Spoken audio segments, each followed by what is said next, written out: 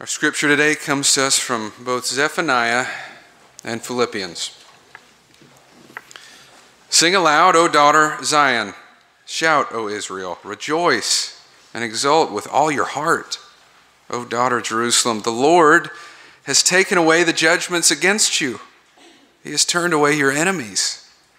The King of Israel, the Lord, is in your midst. You shall fear disaster no more. On that day it shall be said to Jerusalem, do not fear, O Zion, do not let your hands grow weak. The Lord your God is in your midst, a warrior who gives victory. He will rejoice over you with gladness. He will renew you in his love. He will exult over you with loud singing as on a day of festival. I will remove disaster from you so that you will not bear reproach for it. I will deal with all your oppressors at that time, and I will save the lame and gather the outcasts, and I will change their shame into praise and renown in all the earth. At that time I will bring you home, at the time when I gather you, for I will make you renowned and praised among all the peoples of the earth when I restore your fortunes before your eyes, says the Lord.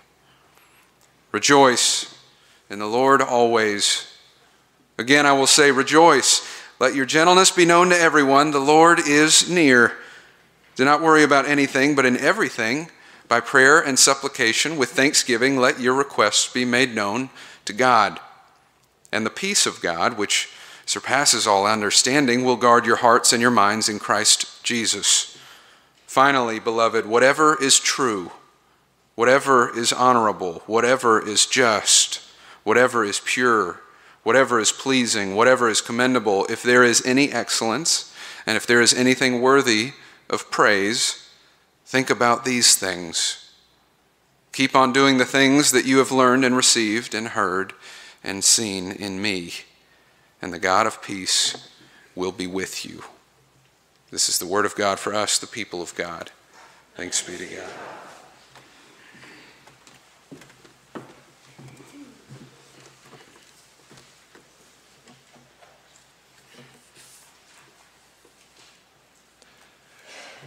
We continue with our Advent journey. That's been our theme for this Advent season, starting a couple of weeks ago.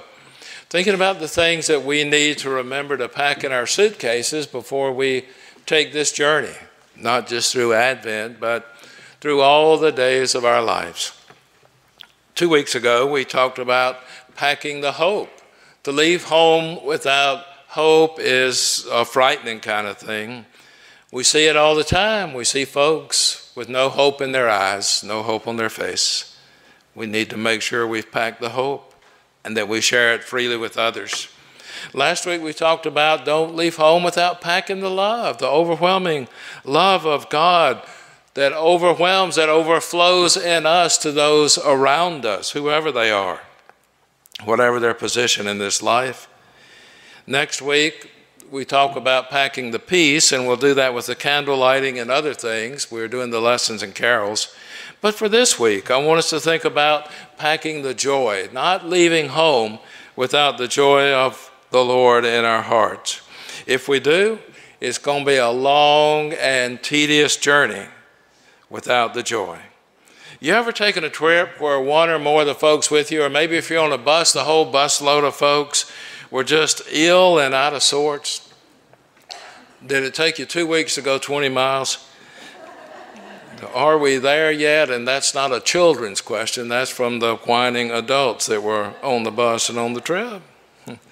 And just the opposite, though, is those times when laughter and teasing and fun and remembering trips from days past and how long ago they seem, but in other ways, how much they seem like yesterday, knowing that objects in the mirror are sometimes closer than they appear. Before you know it, there's people saying, are we already there? I was enjoying this trip so much. It was such a great ride. Are we already there? Is the trip over? We can plan every detail. We can make a list and check it at least twice. We can take out the trip insurance. We can try to cover every eventuality. But if we make the trip without joy, it's going to be a long, arduous trip. Not just happiness, but joy. Let me say a word about how I distinguish the difference, and maybe you look at it a little differently. Happiness depends a lot on our external circumstances. Is everything okay at home? Everything okay at work? Are we pleased with the way things are going in the world? Maybe there's happiness. But joy is a deeper thing. It's an internal kind of thing. I heard a story long ago about a castle that was always under invasion. And the invaders would start by cutting off the water supply into the castle. And of course, they would have to give up. They couldn't live without water. So finally, they decided if we dig a well within the castle, then the water will bubble up here and it won't be subject to being cut off by all of those external circumstances that are around us. And so they did just that. Joy for me is something that comes as an internal thing. As we are in touch with God, the source of our joy, and it can't be cut off by other things. Like happiness can. Not that happiness is a bad thing, but joy is something deeper, something more abiding, something that Scripture talks about over and over again, and we'll say a little bit more about that. Now, from the Book of Days, and this is a book edited by a guy named Robert Chambers, there is a selection titled The 7 Joys of Mary, and maybe you're familiar with it. It begins with this introductory statement. The Advent images are 2 dolls, one dressed to be the Savior and the other the Virgin Mary. And during the week before Christmas, they are carried about in the village, in the country, by poor women who in return for their exhibition expect a halfpenny, which it is considered ensuring the ill of bad luck, the height of ill luck to deny. So the following carol is sung by these folks as they carry these Advent images around the villages and around the countryside. The first good joy that Mary had, it was the joy of one, to see her own son Jesus in her very arms. It brings tidings of comfort and joy. The next good joy that Mary had, it was the joy of two, to see her own son Jesus to make the lame to go. It brings tidings of comfort and joy. The next good joy that Mary had, it was the joy of three, to see her own son Jesus to make the blind to see. It brings tidings of comfort and joy. The next good joy that Mary had, it was the joy of 4, to see her own son Jesus to read the Bible o'er. It brings tidings of comfort and joy. The next good joy that Mary had, it was the joy of 5, to see her own son Jesus to make the dead alive. It brings tidings of comfort and joy. The next good joy that Mary had, it was the joy of 6, to see her own son Jesus to bear the crucifix. It brings tidings of comfort and joy. The next good joy that Mary had, it was the joy of 7, to see her own son Jesus to wear the crown of heaven. It brings tidings of comfort and joy. In the Old Testament lesson that Andrew read a moment ago, from the book of the prophet Zephaniah, we hear the prophet saying, "Sing aloud, O daughter of Zion. Shout, O Israel. Rejoice and exult with all your heart, O daughter of Jerusalem. God, your God, the Lord your God, is in your midst, a warrior who gives victory, and God will rejoice over you with gladness." And then the epistle lesson, the Apostle Paul says this, and reading Paul's stuff is always sort of like opening somebody else's mail, except it's not just somebody else's mail. These things are addressed to us as well. Rejoice in the Lord always. Again, I say, rejoice, the Lord is at hand. Earlier in the service, we sang Isaac Watts' best-known Christmas hymn or Christmas carol, Joy to the World. And Joy to the World is based largely on Psalm 98. And I would encourage you to go and read the entire psalm when you got a moment. It won't take long. But especially verses 4, 6, 8, and 9. Make a joyful noise to the Lord, all the earth. Break forth into joyous song and sing praises with trumpets and the sound of the horn. Make a joyful noise before the King, the Lord. Let the floods clap their hands. Let the hills sing for joy together before the Lord, for he comes to judge the earth. and also during the Advent season. And we sang this 2 weeks ago, that 12th century Latin carol, O come, Emmanuel, with every stanza ending with a call to rejoice, to rejoice. Near the very beginning of the service, we lit for the first time the rose-colored candle, the pink candle, the candle of joy, always the third Sunday in Advent. And the use of a pink-colored candle, the third Sunday in Advent, symbolizes a change from a time of penance and heart examination to a time of celebration and a time of joy as Christmas draws near. The traditional designation of the day is derived from the Latin term for rejoice, and it's used in some of the older traditions, older translations of Scripture. So the theme for this message, the theme for this entire service, the theme for this season and perhaps for our life is joy to the world. The Lord is come. The Lord is at hand. And I want to build the remainder of these remarks on those 7 joys of Mary as a framework very briefly. Let's look at those. Let's examine the joy that's in our hearts or the joy that we desire to be in our hearts. The first good joy that Mary had, it was the joy of one, to see her own son Jesus in her very arms. It brings tidings of comfort and joy. I believe in Jesus Christ, his only Son, our Lord, who was conceived by the Holy Spirit and born of the Virgin Mary. And Mary said to the angel, "How shall this be, since I have no husband?" And the angel said to her, "The Holy Spirit will come upon you, and the power of the Most High will overshadow you. Therefore the child to be born will be called holy, will be called the Son of God." And while they were there, the time came for her to be delivered, and she gave birth to her firstborn son. Jesus was Mary's pride and joy, and the source of our deepest joy is always Mary's boy. Regardless of how elaborate or expensive or exhaustive this Advent season, Christmas season becomes for some of us, we can maintain the real spirit of it by remembering that Christmas is a birthday. And not just any birthday, but the birthday of a king. And not just any king, but the King of Kings and Lord of Lords. To see her own son Jesus in her very arms, it brings tidings of comfort and joy. Rejoice, the Lord is at hand, close by.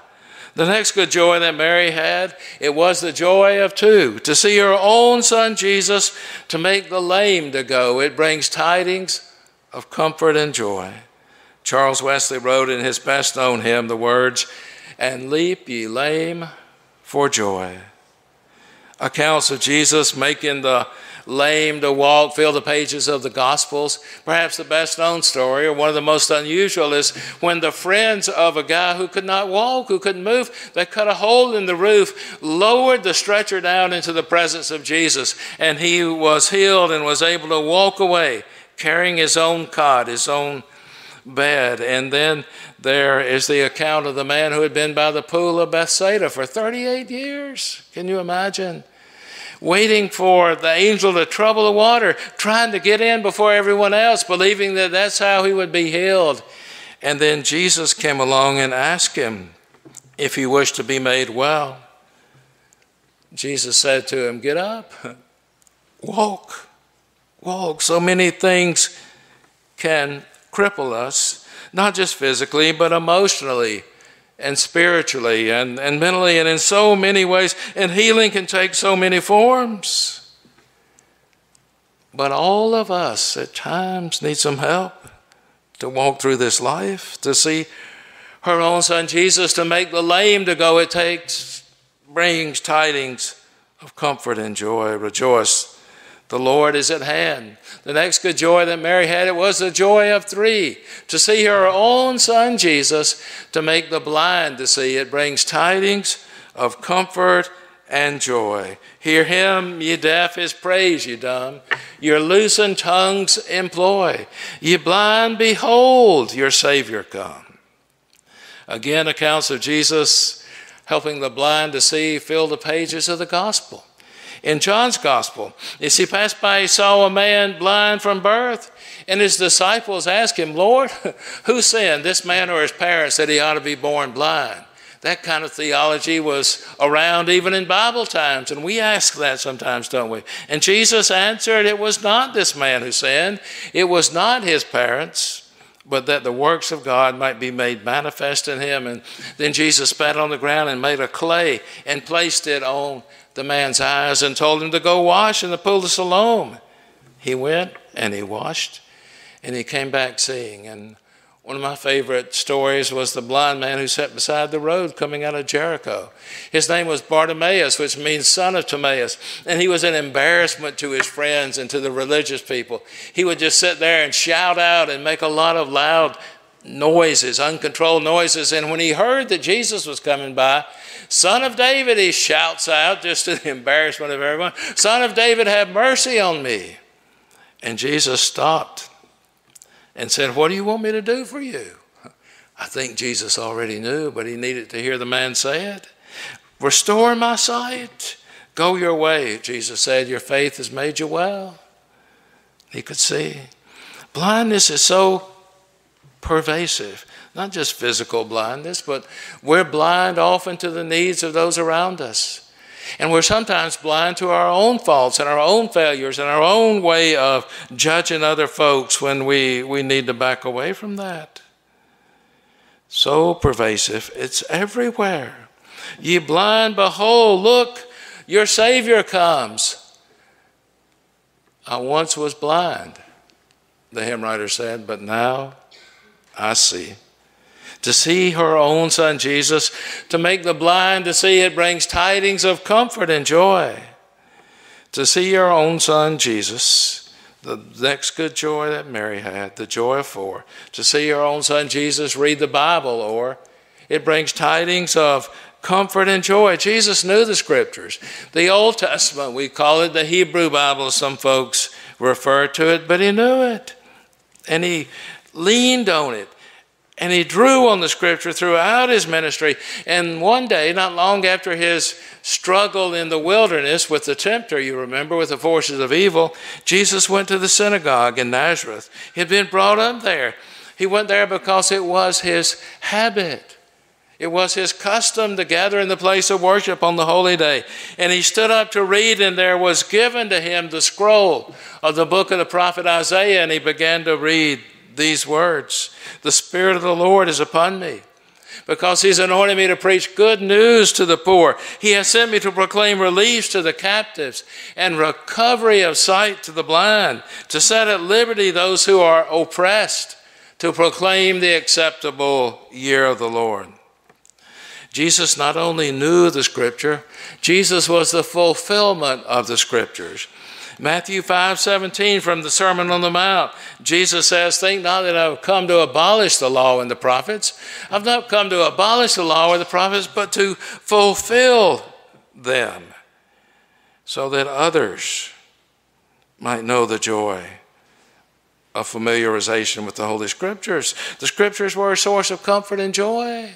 Not just a tool that we take out of our toolbox once in a while and make a weapon out of it to harm others or to judge others. We've got to be so careful. But as a source of comfort and joy. They were for Jesus, and they can be for us also. To see her own son Jesus, to read the Bible, or it brings tidings of comfort and joy. Rejoice, the Lord is at hand. The next good joy that Mary had, it was the joy of five. To see her own son Jesus, to bring the dead alive, it brings tidings of comfort and joy. There was a widow's son being carried to his grave. And we read that in Scripture sometimes without stopping to think. She was a widow. She had lost her son. She had no visible means of support in that day and time. It was a great tragedy. And there was a good friend named Lazarus already in his tomb, and there was the daughter of Jairus, a ruler of the synagogue, 12 years old. And the professional mourners were already there. And they were whooping and wailing and carrying on around her bed. But Jesus restored all of these folk to life. And no doubt there were many others. And no doubt some of us who are dead sometimes in our brokenness, our trespasses. There was the woman in Scripture taken in adultery, about to be stoned, and a tax collector named Matthew, another named Zacchaeus, crooked and selfish. And there was a woman who bathed his feet with her tears and dried them with her hair. So many others. To see her own son Jesus, to make the dead alive. It brings tidings of comfort and joy. Rejoice, all of us, the Lord is at hand. The next good joy that Mary had, it was the joy of 6, to see her own son Jesus to bear the crucifix. And the tone changes here in the song a little bit, doesn't it?